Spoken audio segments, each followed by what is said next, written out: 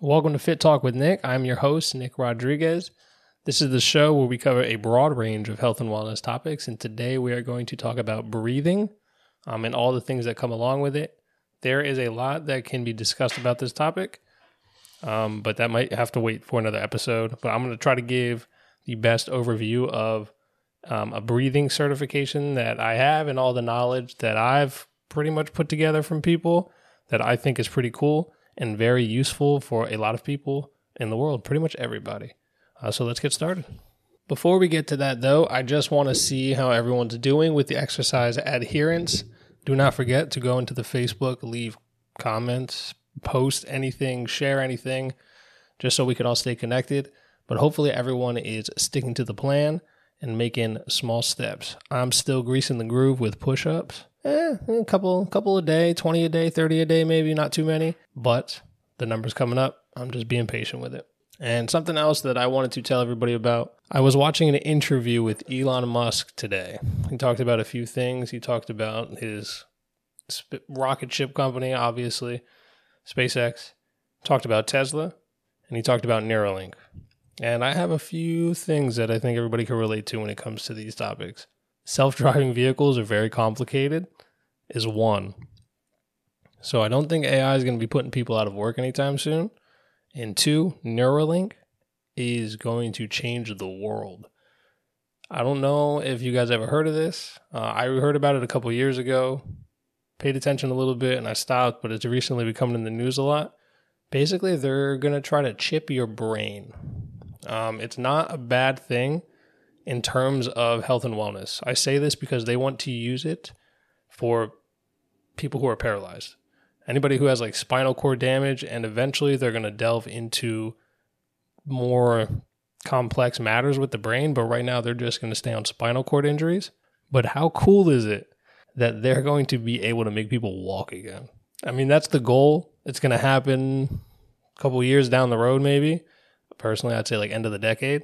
It's probably grueling work, but the fact that they're going to use tech to possibly stimulate people's neurons all over again, help them walk from some traumatic injury, is incredible. That's wow. I think that's game-changing in our society nowadays. Just think about, go look on a statistical website, look at all the people that are paralyzed or have other neurological diseases that could benefit from it.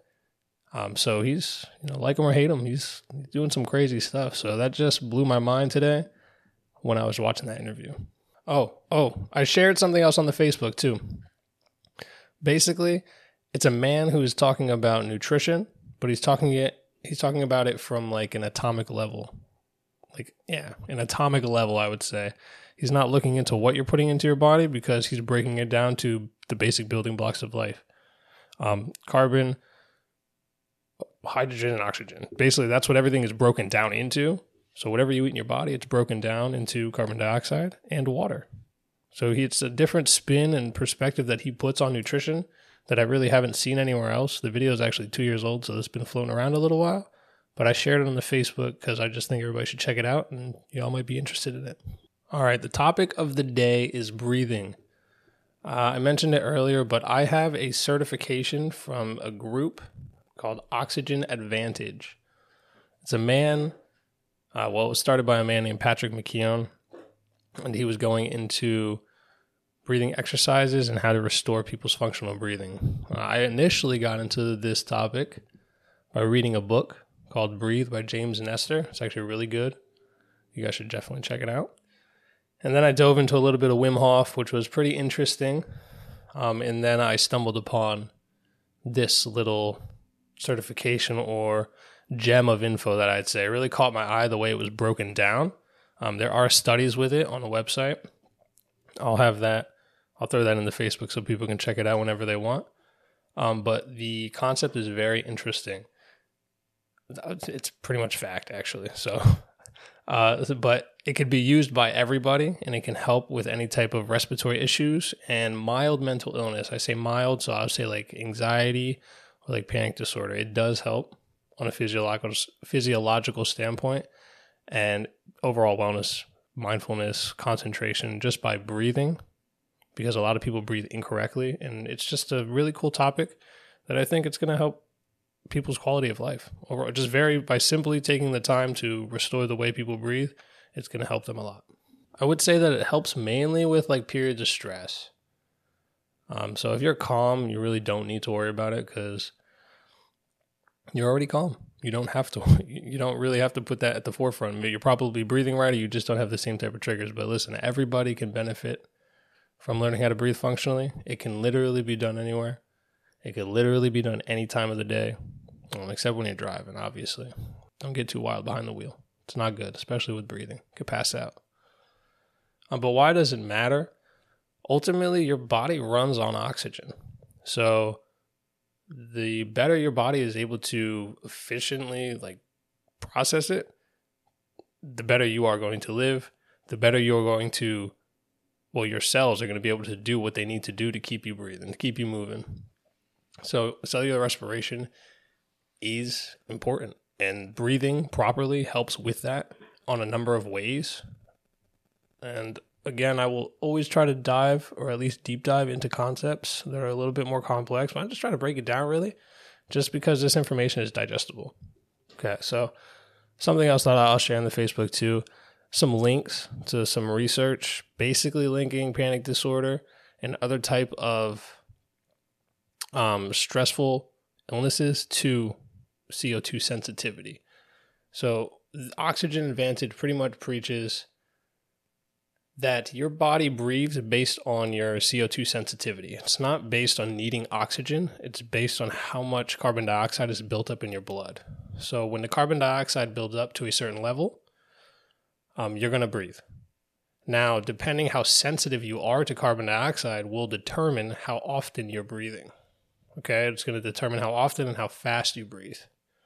Now, the issue with that is people are not supposed to be taking 25 breaths a minute. Now, I do not have the best breathing because I am a mouth breather. So we're fixing it. For most of my life, I was a mouth breather, and that was not good. So I used to wake up in the middle of the night not breathing. I snored a lot. Cotton mouth, you're always breathing through your mouth, so it's always dry.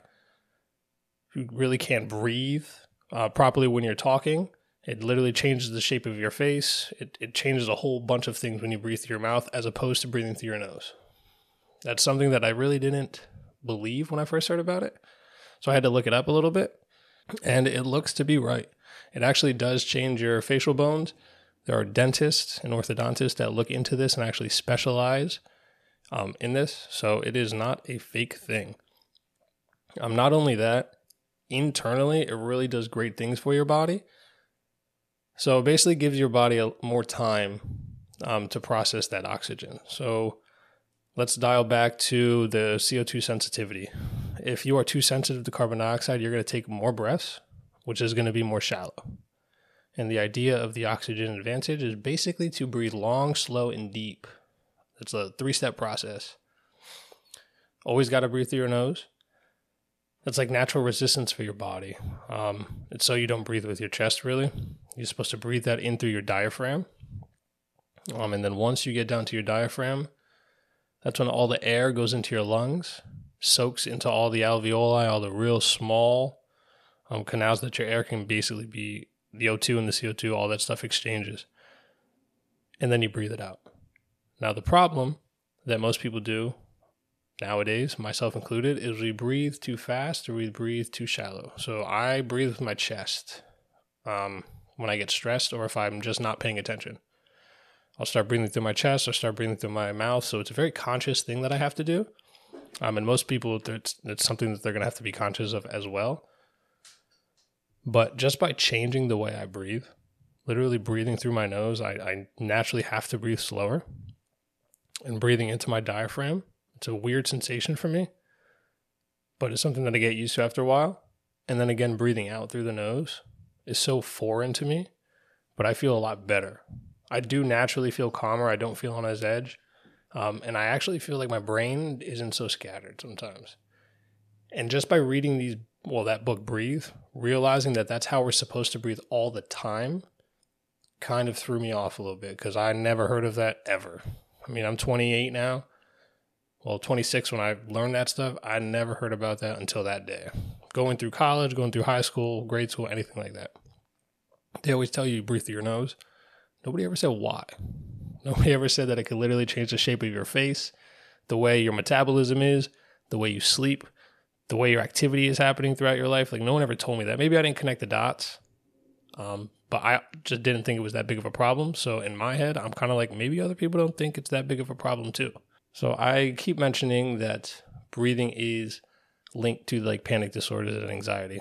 Other scientists will tell you, it is what it is now. It's a link. By fixing the way that you breathe properly, you can pretty much curb the onset of that by a little bit, if not by a lot.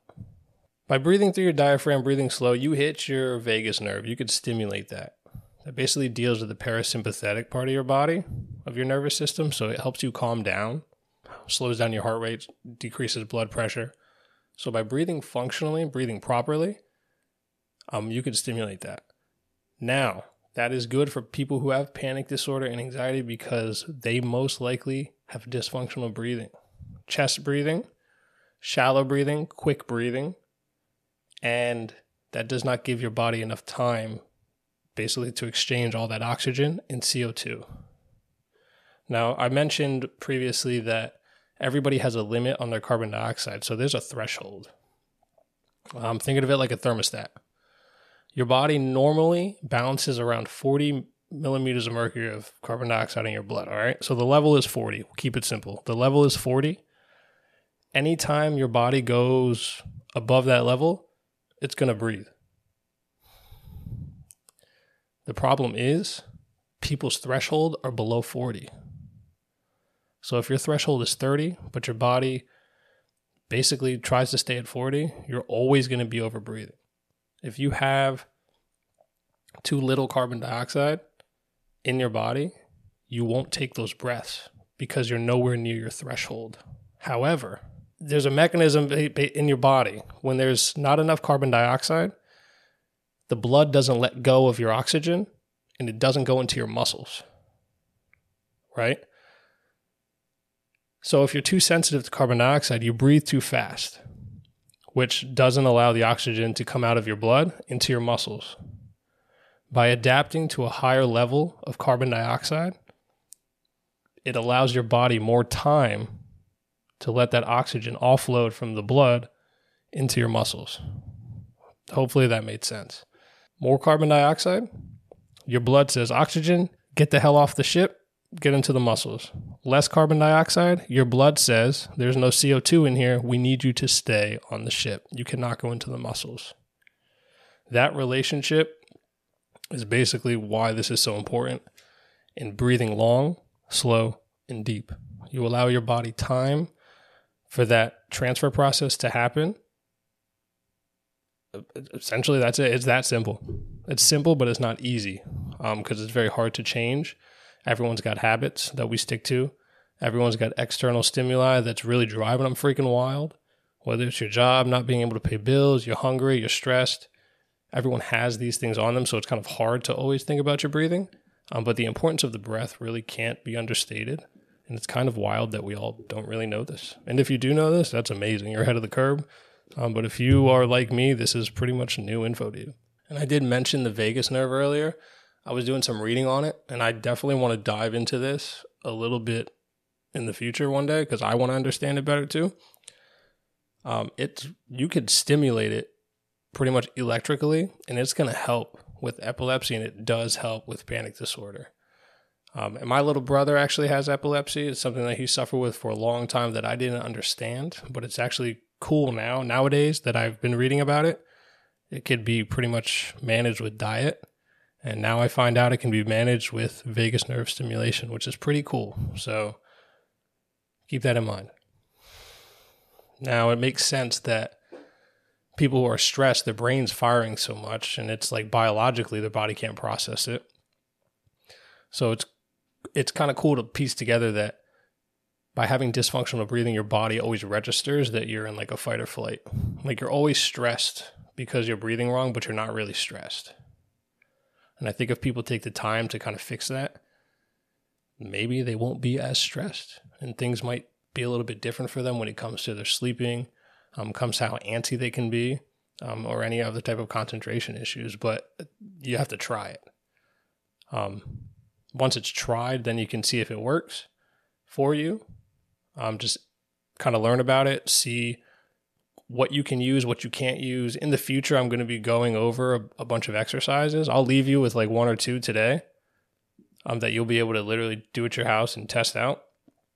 But this is available online, but I'm just going to break it down as best I can so you guys have like more of a short version. And then if you guys have any questions, we can obviously go over all that stuff and dive a little bit more into it. But one of the first things I want to leave you with, activating your diaphragm. Most people probably already breathe through their diaphragm. If you don't, you breathe through your mouth. I suffered with that for a while. It's kind of annoying. I still do it now. I just have to correct myself. Or sometimes some people will call me out on it. I still remember when I was in school zoning out, looking at the board, Miss Joy would always yell at me from across the classroom, "Nicholas, close your mouth." I still remember it to this day. I thank her for that. It all makes sense now. It didn't back then. It was just a little annoying, but I appreciate her now. But basically, if you want to activate your diaphragm, you can either sit down in a chair, yoga pose, go Indian style, lay on your back. If you lay on your back, you need to get something like a shoe, a book, a CD, anything flat that you could put on your stomach. If you're sitting in a chair, you just have to put your hand on your stomach and then a hand on your chest.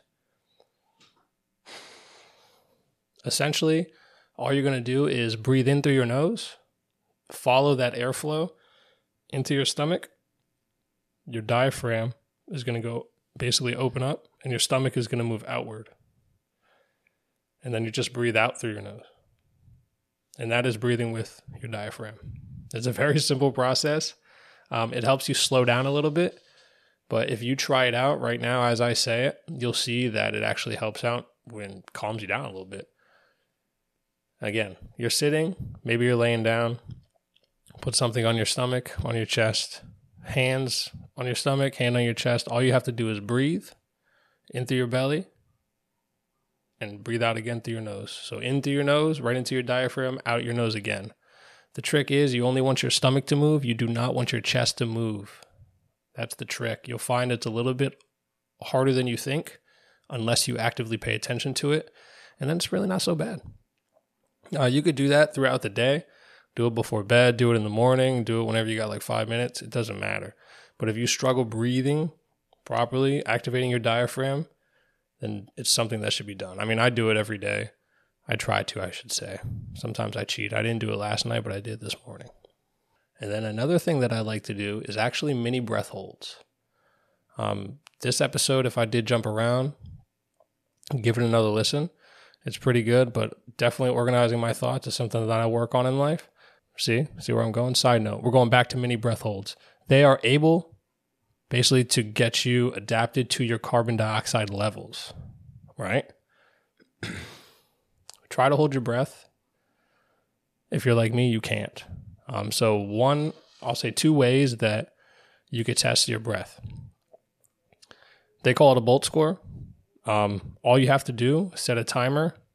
You breathe in, you breathe out, you breathe in, you breathe out. On that exhale, you hold your breath, you set the timer.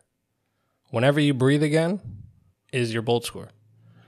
Mine is 11 seconds, so it's crap. Ideally, basically they want it up around 25. I'm at 11, so no bueno.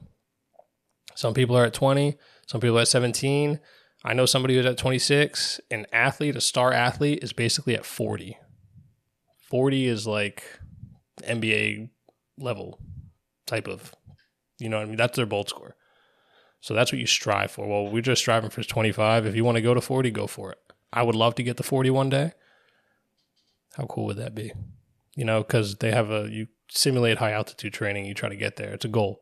But right now, we're on the road to 25, and I'm at 11. Take your Bolt score.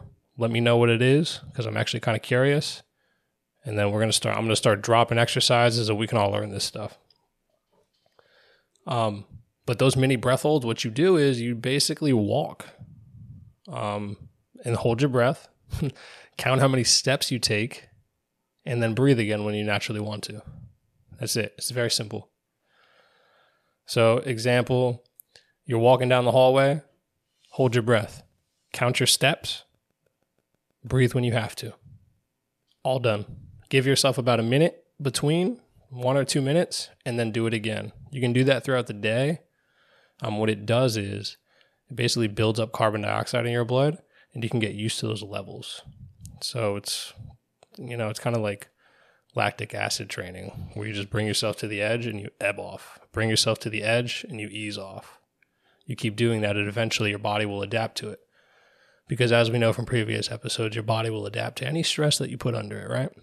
Another thing that I wanted to tell about carbon dioxide is when it builds up in your blood, in your body, you breathe through your nose, something called nitric oxide is created. Now, I am telling you this right out of my notebook. It is a bronchodilator. It is cool. The body, every time I learn about the body, I am literally blown away.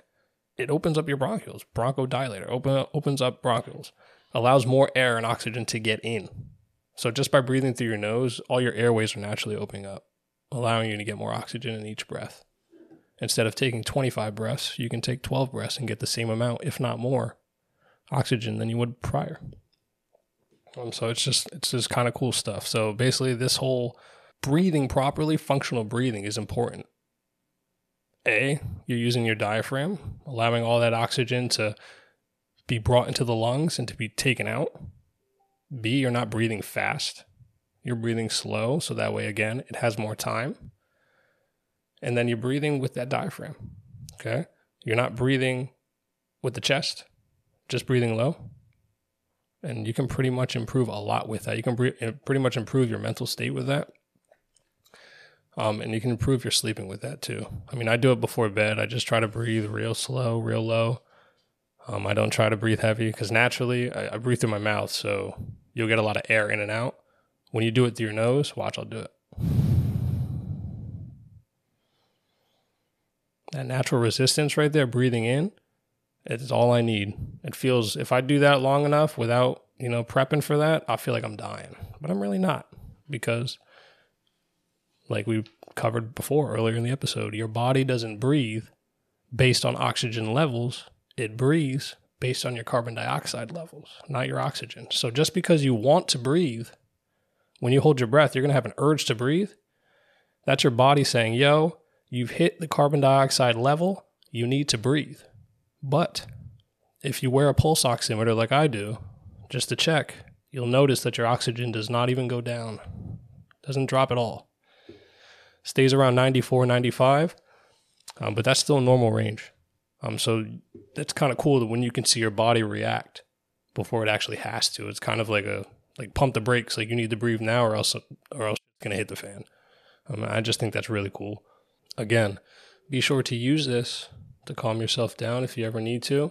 You could always do mini breath holds. Always try the diaphragm because you'll be able to really see what it's like breathing slow. And there is another breathing technique. Tons of people know this. It's super common. It's actually used in the military. It's called box breathing. You literally do a 4-second inhale, a 4-second pause, a 4-second exhale, a 4-second pause, and you just repeat that. Okay, you could read about that. Tons of references for it and other resources, but it's used pretty much by our military, so it is very common and very useful. All right, so basically that is the episode on breathing. If it was a little all over the place, bear with me. Still got good gems in there that's actionable and everybody can pretty much use for themselves. Read about it. Let me know what you think. Any comments, questions, concerns, just throw them at me. I think there could be some good discussion ramped up around that. But I just want to thank you for listening to Fit Talk. Please feel free and leave a review or share this with your friends and family. You can find the show on rumrunnerspodcastnetwork.com or on Spotify.